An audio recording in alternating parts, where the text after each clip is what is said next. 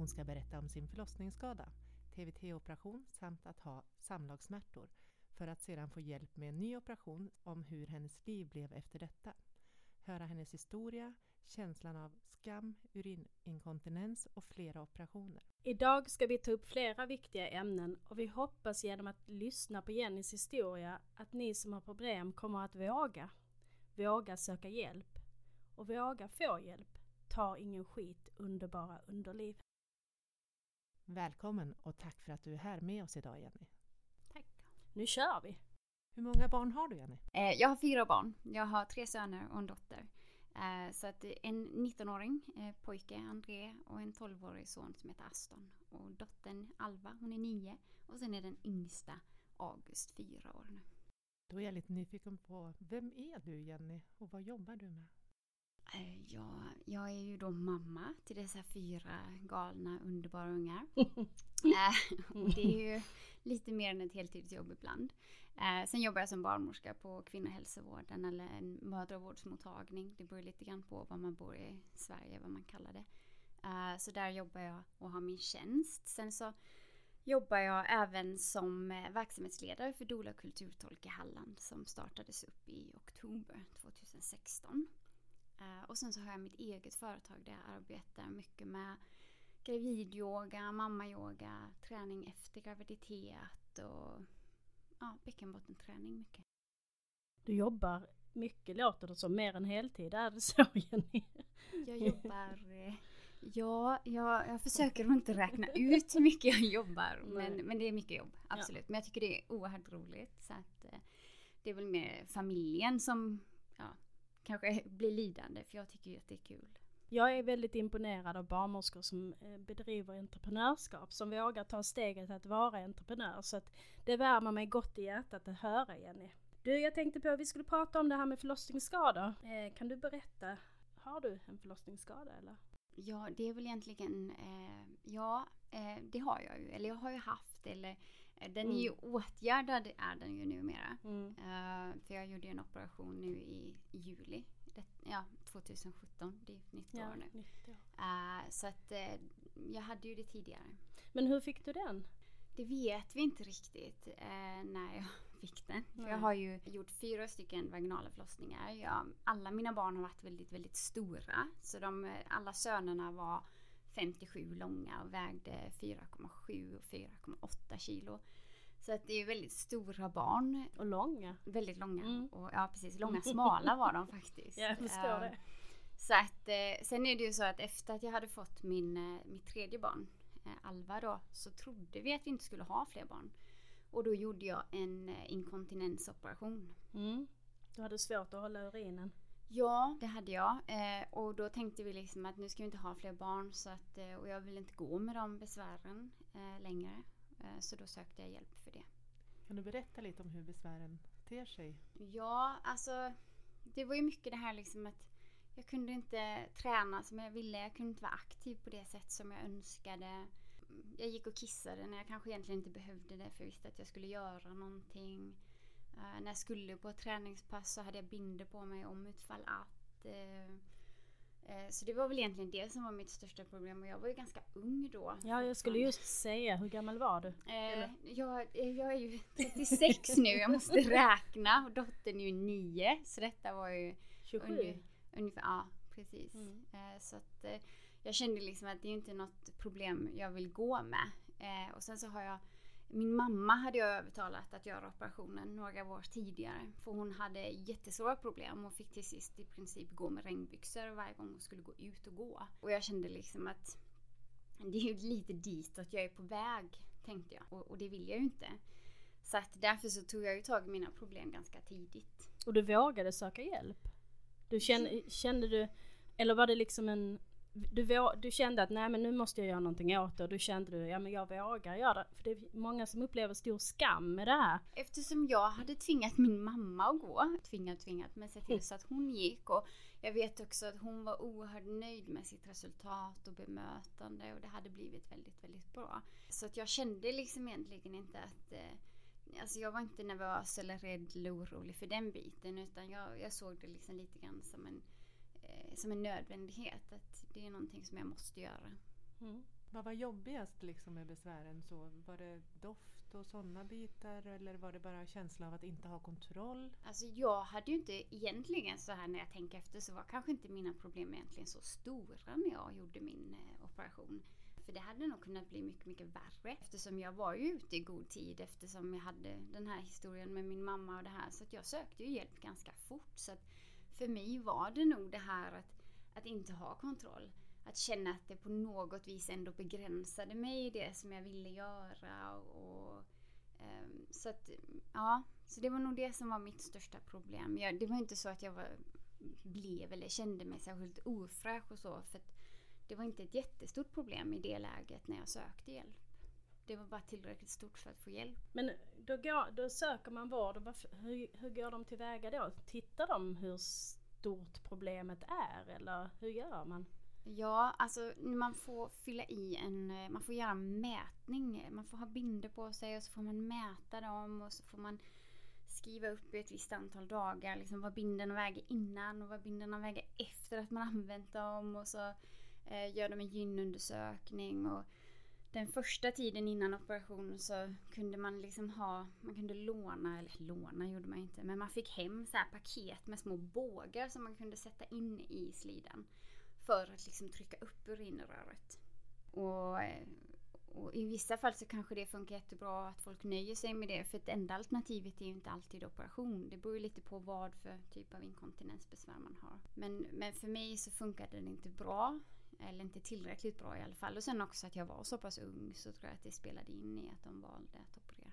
Jenny, jag blir lite nyfiken på vad är det för sorts skada? Vi pratar om förlossningsskada här, men är det hur? Hänger det ihop? Ja, alltså mina inkontinensbesvär eller inkontinensbesvär överhuvudtaget behöver ju inte nödvändigtvis vara en förlossningsskada. Det kan ju vara så att, för det är ju en skada eller en försvagning på min vävnad, alltså i bäckenbotten. Och det kan ju vara så att man kan ha som min mamma då till exempel hade inkontinensbesvär. Och det kan vara så att jag på grund av en ärftlighet har en vävnad i mitt underliv som gör att jag har en högre risk att få det. Mm. Och sen så kan det ju vara så att själva graviditeterna i sig, att jag har fått stora barn, jag har burit stora barn, det har varit långa graviditeter, jag har alltid gått över tiden. Så att, alltså, det kan vara många anledningar till att det behöver inte nödvändigtvis vara en förlossningsskada. Att det är själva förlossningen, men det går ju under begreppet förlossningsskada. Men jag tänker det är ju väldigt bra att man vet det. Ja. Att det kan bero både på graviditet, ärftlighet och storlek på barn och hur förlossningsförloppet har gått till och så vidare. Mm. Och sen också bäckenbottenträning. Ja, precis vad jag tänkte på. Ja, alltså hur stark är muskulaturen och jag menar när jag fick mitt 3:e barn, alltså jag vet inte om jag visste riktigt vad bäckenbottenträning var. Alltså inte på det sättet som jag är medveten om det idag, eftersom jag jobbar med det idag och har lärt mig väldigt mycket under de här åren om vad det är och varför det är viktigt och sådana saker. Jag tänkte på, du gjorde ju en TVT-operation på grund av ditt inkontinensbesvär. Men liksom, hur går en TVT-operation till? Ja, det är en sån där jätterolig operation man gör i gynstol. Vaken var jag dessutom också. Nej, men det var inga problem alls. Nu är det ju lite så här extra känsligt kanske för att man är barnmorska. Det är ju sådär roligt kanske att lägga sig i en gynstol på sjukhuset med personal som man kanske känner eller sådär.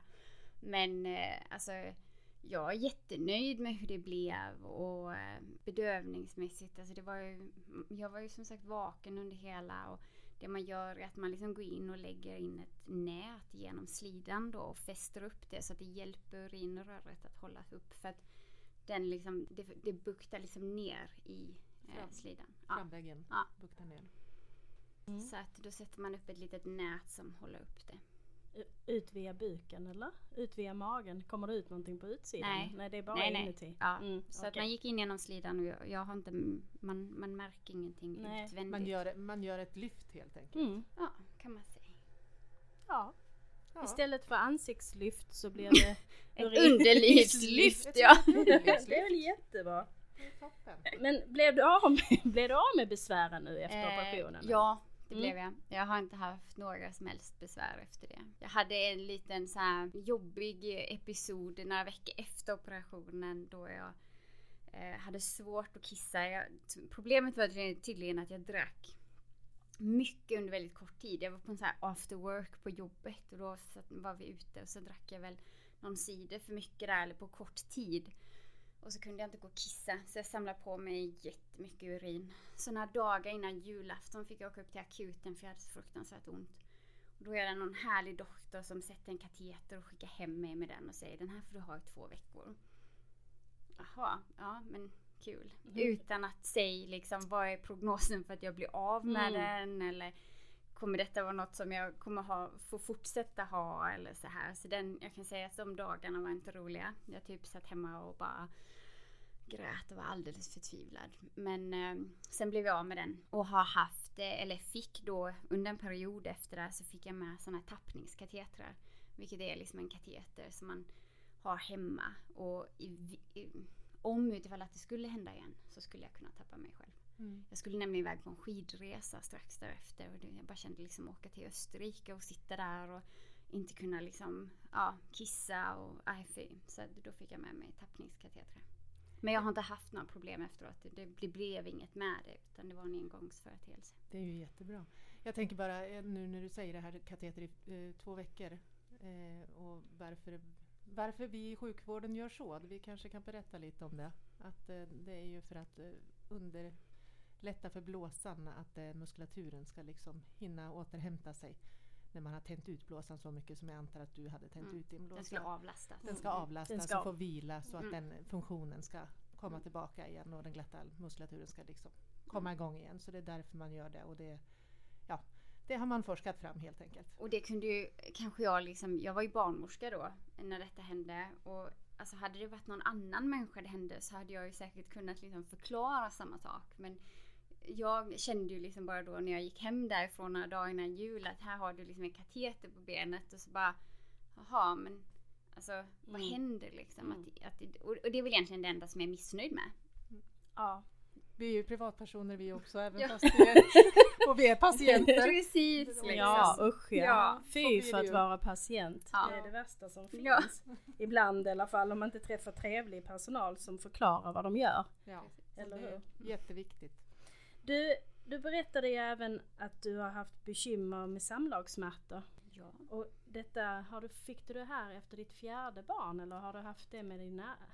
Eller? Alltså det kom ju förmodligen efter 4:e barnet. För det har aldrig varit ett bekymmer innan.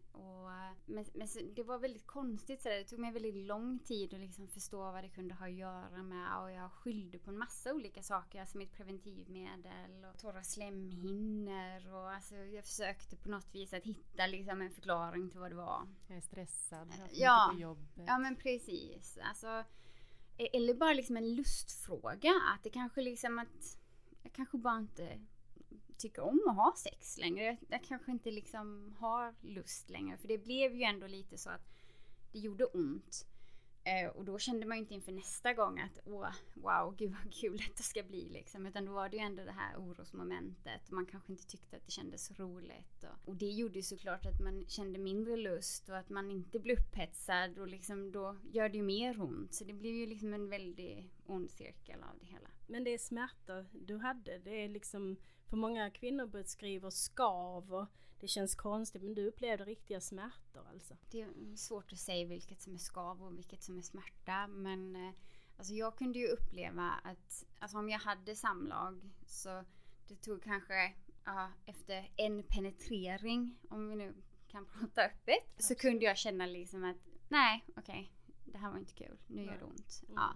Och ändå så är det inte så att man liksom kanske som man borde avbryta där och säga att nej, men då, vi skippar detta nu och gör något annat. Liksom. TV, läsa en bok eller någonting. Utan då var det ju ändå liksom att alltså för det är ju ändå mysigt att vara tillsammans och så här.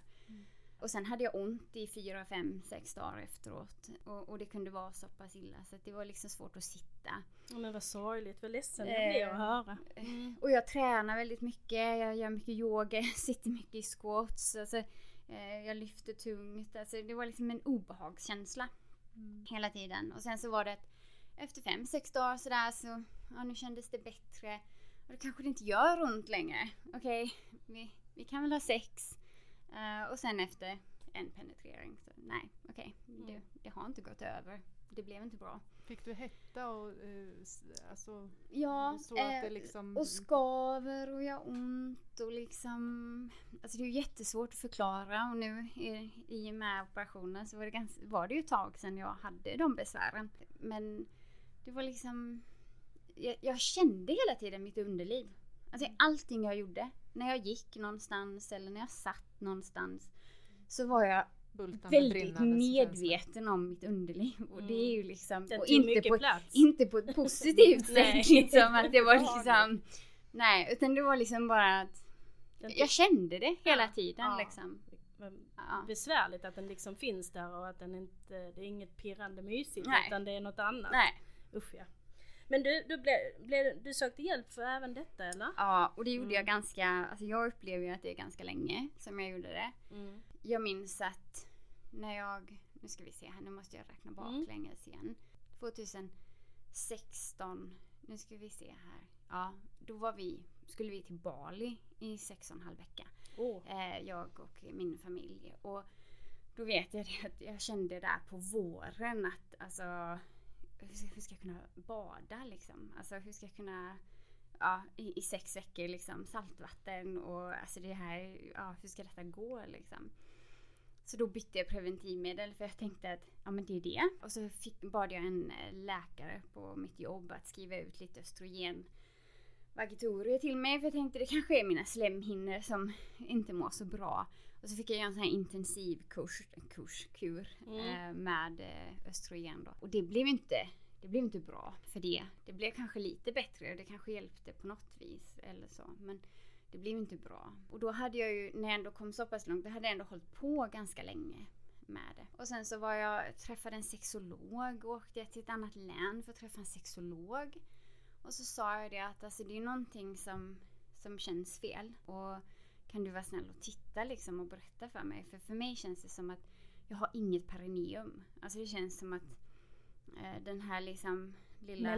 Mellangården, precis. På svenska, eller vad man ska säga. Att det känns som att den är obefintlig för mig. För jag kan känna liksom att när jag sitter i en knäböj då, så känner jag mig vidöppen i underlivet. Plus att det då gör ont. Så detta säger jag då till henne och hon säger att nej, men det ser normalt ut. Och blir det inte helt bra så kan du få en remiss då till en mottagning för samlagssmärtor då. Ja, så gick jag därifrån och så tänkte jag, men alltså det är ju helt normalt. Alltså mitt underliv är helt normalt. Vad är liksom problemet? Ja, för jag kunde inte få ihop det och jag kunde liksom inte få ordning på vad det var för någonting. Då måste du ha känt dig rätt ledsen då, eller? Ja, för jag skulle ju helst vilja att någon bara sa att det här är problemet. Nu löser vi detta. Eller även om det inte fanns någon lösning, att någon bara kunde säga att men du känner rätt liksom. Det är någonting som inte är rätt. Det är inte i huvudet, det är nej, något ja som men är precis. Fel. För oftast är vi kvinnor experter på att skylla på och sätta det i huvudet istället. Fast du beskriver ju också att ditt huvud ville ju ha sex, ditt huvud ville vara intim med din partner. Ja. Och sen, så vill inte kroppen. Nej. Så då är det ju konstigt. Alltså Så att det var ju liksom en sådär, okej, vad gör vi nu? Men så var det ju så här då lite tur eftersom jag är barnmorska. Jag fick gå på en barnmorskekonferens där man pratade mycket om bäckenbottenskador och jag sitter där i en så här stor konferenssal och de radar upp en massa underliv på liksom så här PowerPoint och massa fina slidor och allt möjligt där. Och så tänker jag, och så radar de upp en massa besvär och beskriver liksom vad det kan bero på och hur vi i Sverige som barnmorska och hur vi måste jobba med detta och bli bättre på att liksom dels hitta bristningar då på förlossningen och bättre på att sy dem, men att vi också liksom efteråt måste bli bättre på att ta hand om de här kvinnorna. Och så sitter jag där och så tänker jag liksom, men det är mig hon pratar om. Det är mitt underliv som är på tavlan. Jag förstår. Ja. Så lite den känslan. Men det var nästan en aha-upplevelse då, för det måste ju varit underbart. Ja, det var Och så när hon berättade då detta så tänkte jag, gud, dit vill jag ha en remiss där hon jobbar. Dit vill jag komma. För de kan ju det här. De vet ju vad det är de ska titta på. Bäckenbottskadecentrum? Ja, eller? precis. I Stockholm. Ja. Eller, ja. Så det tänkte jag, då ska jag ha en remiss dit. Så då gick jag till vårdcentralen och så sa jag att ja, men alltså jag vill ha en remiss hit. För på grund av detta och detta och detta. Så ramlade upp alla mina besvär. Så sitter en allmän doktor och säger ja men du, jag vet inte om jag kan skriva det. Och nej, men jag vill ha det. Men då blev det så att hon remitterade mig till deras privata gynmottagning. Och så gick jag dit. Så träffade en jättebra läkare som var jättefin. Och som konstaterar att mitt underliv är fantastisk form för att ha fött 4 sådana enorma, stora, underbara barn. Men det är klart att där finns saker man kan rätta till. Och han sa det att utifrån liksom rent, alltså på pappret sådär, så hade det egentligen inte behövt fixas. Men utifrån min upplevelse och mina besvär så är det ju klart någonting man måste ordna. Så då skulle man i princip kunna ha en annan kvinna med precis samma underliv som inte har några besvär. Men att hon kanske inte nödvändigtvis hade behövt opereras. Men eftersom jag hade så svåra besvär som jag hade så tyckte han att det är klart att vi måste hjälpa dig. Ja, vad fint. Ja. Bra. Och då fick jag en remiss till Region Hallands kvinnoklinik då. För att då måste de bestämma om jag får operationen. Det kan inte han på privata kliniken bestämma. Och då hade de för mycket att göra. Så då fick jag välja om jag ville söka någon annanstans. Och då valde jag att jo, det vill jag. Och då hamnade jag på Carlanderska i Göteborg. Och ja, det var så underbart. Helt fantastiskt. Så du fick komma dit och göra din operation då? Ja, och då var jag där. Sommaren 2017 eller? Ja, jag var där den 3 juli tror jag det var. Och så sa hon att ja, och när vill du opereras? Jag bara nej, alltså gärna så snart som möjligt liksom. För jag tänkte att alltså, jag vill inte vänta till hösten. För det tänkte annars 3 månader, det är ju vanligt att man får vänta. Hon bara, jo men vi har en tid om 10 dagar. Vill du ha den? Och jag bara, ja det vill jag ha. Så då tog det ungefär 10-11 dagar. Och sen så fick jag göra operationen. Vad gjorde de på operationen? Vet du exakt vad de har gjort för någonting? Alltså, dels hade jag ett lätt bakre framfall kan man säga, ett rektosele heter det. Och det betyder att liksom min bakre vaginalvägg var trasig på något vis. Så den lagade de. Och sen var det också så att mitt perineum var trasigt. Den var ju liksom förkortad. Den lagade de. Och hur många centimeter ska ett perineum vara? Vet du det? Kommer du ihåg? Du, det var en bra fråga. Jag sa mig att de säger att det ska i alla fall vara 2 centimeter. Är det inte så? Minst ska det ju helst vara det. Ja. Och sen beror det alltså, och sen kan man ha förmodligen mindre också, men det beror ju oftast på de här musklerna, transversusmuskeln och bulbus cavernosus muskel som det heter, att de sys ihop korrekt och det blir vi barnmorskor bättre och bättre på ute i landet. Absolut. Vi får ju utbildning fortlöpande hela tiden. Och där var ju liksom, beskrev ju då den här doktorn, för hon sa det att man gör operationen på mig behöver inte nödvändigtvis betyda att mina smärtor kommer försvinna. Men ett av problemen kan ha varit att eftersom bakväggen var trasig och perineum inte var hel, så var det också så att alltså med flytningar och så blir det liksom att det samlas och skaver och liksom inte fräts, men det liksom det går liksom sönder och det går inte läka liksom helt. Det stör. Annars, alltså det som många har bekymmer med, det är ju att de musklerna inte sys ihop korrekt, att de kan sys omvänt till exempel, och då blir det dragningar och slitningar i underlivet och det är oerhört obehagligt. Sen även att man kanske får ihop lite av det och sen så blir det som en hudflik upp istället, och då får man inte det här köttiga som perineum ska vara, att musklerna, att man verkligen ska känna att muskulaturen är stabil där. Så det är jätteviktigt vid förlossningsskador att man syr ihop det här ordentligt. Så nu är det fixat. Och hur är det nu att ha sex? Underbart. Nej men första gången så var det lite sådär, alltså det var ju lite nervöst och lite konstigt, alltså det kändes det ju, och jag tror att både jag och min man tyckte att det var lite speciellt och lite läskigt nästan. Ja, nej alltså inte läskigt, men alltså lite nervöst sådär, det var det absolut, för man inte riktigt visste hur det skulle kännas, och samtidigt också att när man under så lång tid varit lite orolig för att det ska göra ont, så var det klart att det sitter lite kvar i huvudet liksom, även om man vet att nu har de fixat det och så här. Och sen så visste jag också att eftersom nu har jag ju, min äldsta son är ju 20 år, så jag menar, alltså underlivet har ju förändrats. Och då var jag och min man, vi var 15 och 16 år när vi blev tillsammans. Och 16 och 17 när vi fick honom. Så jag menar, det har hänt ganska mycket med underlivet under de här 20 åren. Så att, och nu var det liksom precis som att lite grann gå tillbaka i tiden underlivsmässigt faktiskt. Så att nej, det var liksom, det var lite nervöst och sådär, och det var ganska försiktigt och ömsint och omhändertagande den där första gången. Men sen så, och det var ju så de första gångerna. Det kändes ju lite stramt, eller vad man ska säga, och lite annorlunda. Ja, det är svårt att beskriva. Men jag hade inte ont, och jag har liksom inte ont idag, och jag har inte haft några som helst besvär efter operationen. Snarare tvärtom, jag mådde alldeles för bra. Så att det var jättesvårt att under en period när jag inte fick inte lyfta mer än 4 kilo. Och det var ju jättesvårt liksom, för har man ett hushåll med 6 personer, jag kunde inte köpa frukt till oss ens, för jag fick inte bära de liksom, påsarna. Och det är ju jättesvårt när man mår väldigt bra, för jag hade liksom inga besvär alls. Så det är svårt att begränsa sig på det viset. Men det är ju väldigt viktigt att man gör det. Absolut. Ja, absolut. Men jag blev lite sådär liksom att gud, nej, de väger för mycket, nej.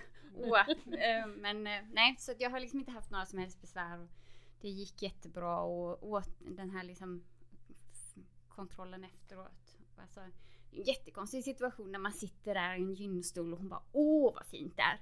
Superbra, det här är jättefint liksom. Och man bara, ja, men gud alltså, vad härligt det känns. Ja, men precis, så går därifrån liksom att, skitsnyggt underliv liksom. Så fint. Ja. Så det är lite speciellt. Och sen är man väl kanske lite sådär yrkesskadad med. Att man liksom, ja, för jag tänkte ju det på liksom kontrollen efter. Jag skulle tagit en före- och efterbild. Ja! Varför gjorde jag inte det liksom? Och då tänkte jag efteråt att det är nog barnmorskan i mig som tänker att det kanske jag borde gjort. Men jag gjorde inte det. Ja, det var lite synd faktiskt. Hade vi haft något att lägga upp på Instagram. Kanske inte ska. Jag är inte så blyg och sådär. Nej, men där går nog min gräns, jag tror jag. Alltså, jag vill faktiskt backa lite grann i det här. Nu har vi pratat om sex och vad härligt och underbart att du har fått tillbaka både lust och känsla och alltihopa. Ja, absolut. Men det jag är lite nyfiken på, det är att du gjorde en TVT innan din 4:e förlossning. Då vet jag i alla fall att det är rekommenderat att man gör ett kejsarsnitt. Var sista förlossning ett kejsarsnitt? Nej, för jag ville inte. Jag sa nej. För jag ville absolut inte föda med ett kejsarsnitt. Så jag fick ju gå på en massa läkarbesök, och så säger doktorn att, men varför vill du inte det, Jenny? Det är ju jättebra om du gör ett kejsarsnitt. Och så kan vi sterilisera dig samtidigt. Och jag satt där och bara, alltså jag, nej, jag vill inte ha ett kejsarsnitt. Och jag hade aldrig nämnt något om en sterilisering, för det ville jag absolut inte göra. Hon verkade tycka att 4 barn var nog. Men alltså, jag har alltid känt att alltså, jag tycker att vaginalförlossning, det är ju skithäftigt. Gud vad roligt det är för att föda barn. Och då är det inte på något vis att jag har haft liksom superenkla, liksom snabba förlossningar. Jag har 4 igångsättningar. Och de har tagit ganska lång tid, och det har varit mycket så här, men jag tycker det är fantastiskt att få föda barn. Alltså gud vad glad jag är att jag är tjej och kvinna och får föda barn. Och stackars alla män som inte får göra det kan jag känna. Nej, så det var väldigt viktigt för mig att få en vaginalförlossning. Och jag var faktiskt väldigt orolig att de skulle tvinga mig till ett kejsarsnitt. För det ville jag faktiskt inte. Och jag sa ju det till doktorn att men jag vill föda vaginalt, och hur den är så tänker jag inte föda med kejsarsnitt om det inte är så att du kan förklara för mig varför jag ska göra det. Alltså är det farligt för barnet på något vis eller för mig själv, så är det klart att då gör jag ett kejsarsnitt, men är det inte det så vill jag göra en vaginalförlossning.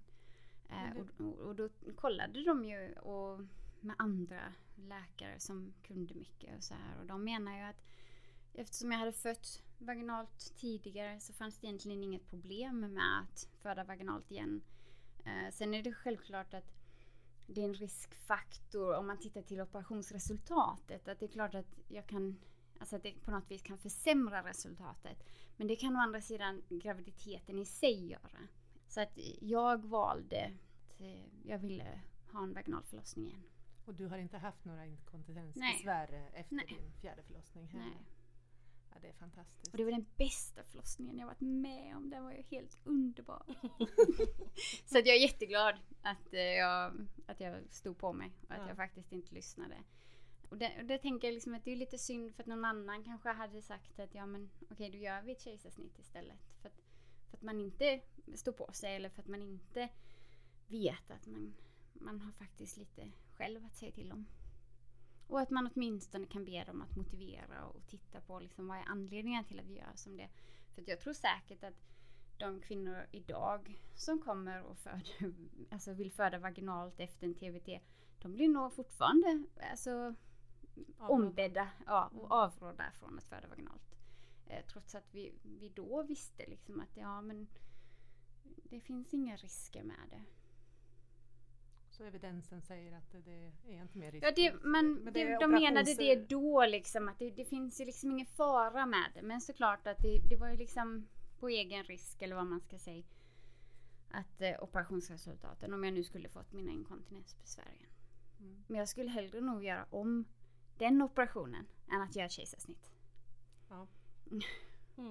Det låter klokt. Ja, tycker jag också.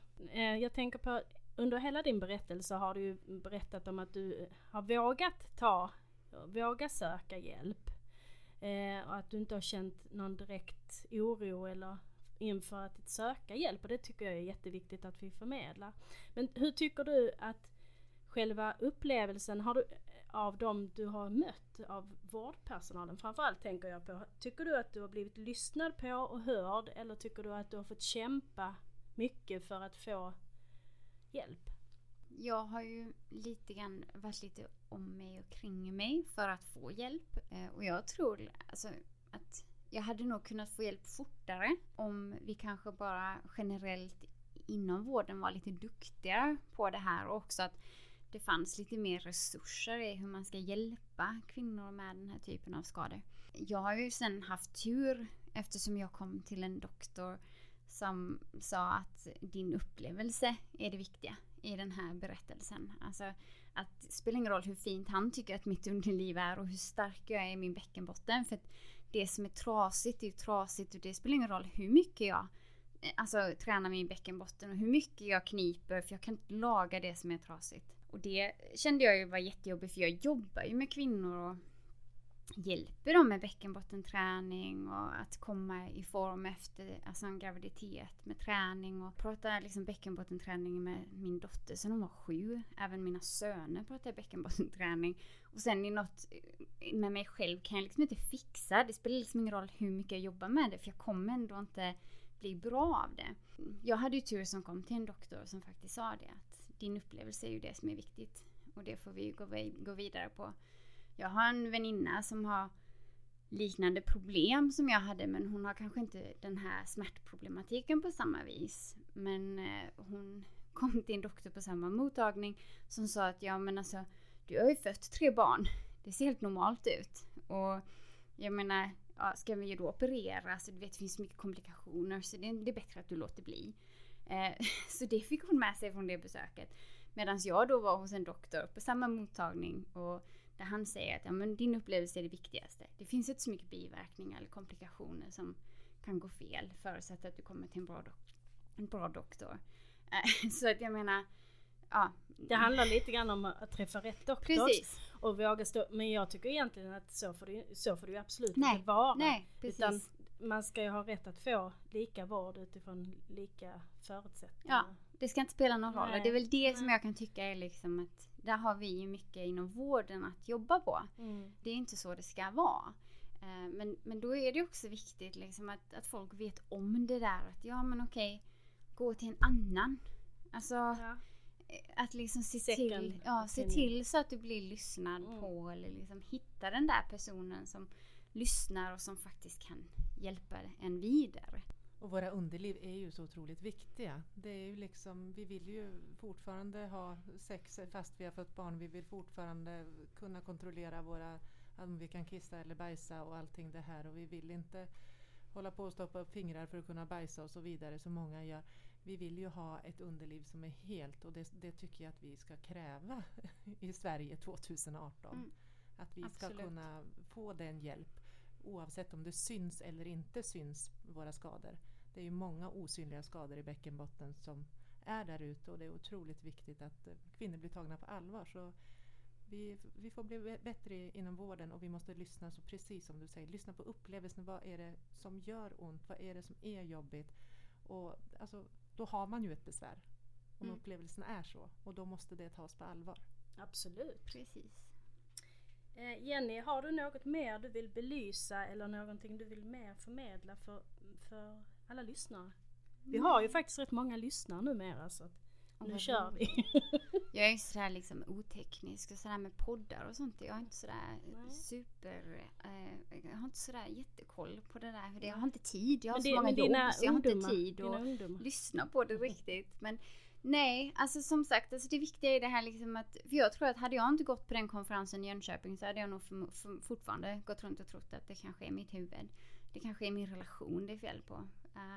Så att jag tror liksom det här att man kanske inte ska nöja sig med att få höra liksom att ja, men det ser jättefint ut. För du har ju faktiskt fött 3 barn, och gå hem och vara nöjd. Utan att, som sagt, alltså gå vidare, hitta någon annan som vill lyssna, för att någon kommer göra det. Absolut. Det tycker jag låter så jättebra. Underbara underliv. Yes. Tog jag din replik? Den älskar jag. Jag tycker den är bra. Underbara underliv. Men nu gör vi som så att nu säger vi tack till dig, Jenny. Tack för att jag fick komma. Och för att vi fick höra på din historia. Och att du vill absolut dela med dig. Jättespännande och så viktig. Det var roligt att vara här. Du är välkommen tillbaka och berätta om din doula-verksamhet. Ja, gärna. Jag vill bara göra ett slutord. Får jag göra det? Många kvinnor framförallt känner en stor skam för sina skador i bäckenbotten. Men det finns hjälp att få. Våga ta hjälp. Det viktigaste vi kan göra som vårdpersonal är att hitta skadan, för då kan vi göra någonting åt det. Men då måste du som kvinna våga söka hjälp. Vi är Barnmorskepodden. Vi pratar om allt. Vi finns på Instagram, Facebook, Twitter. Vi har en hemsida, barnmorskepodden.nu, och vi har en mejladress, info@barnmorskepodden.nu. Tack för den här gången. Tack så mycket, och tack så mycket Jenny för din berättelse. Tack själva. Verkligen, tack Jenny.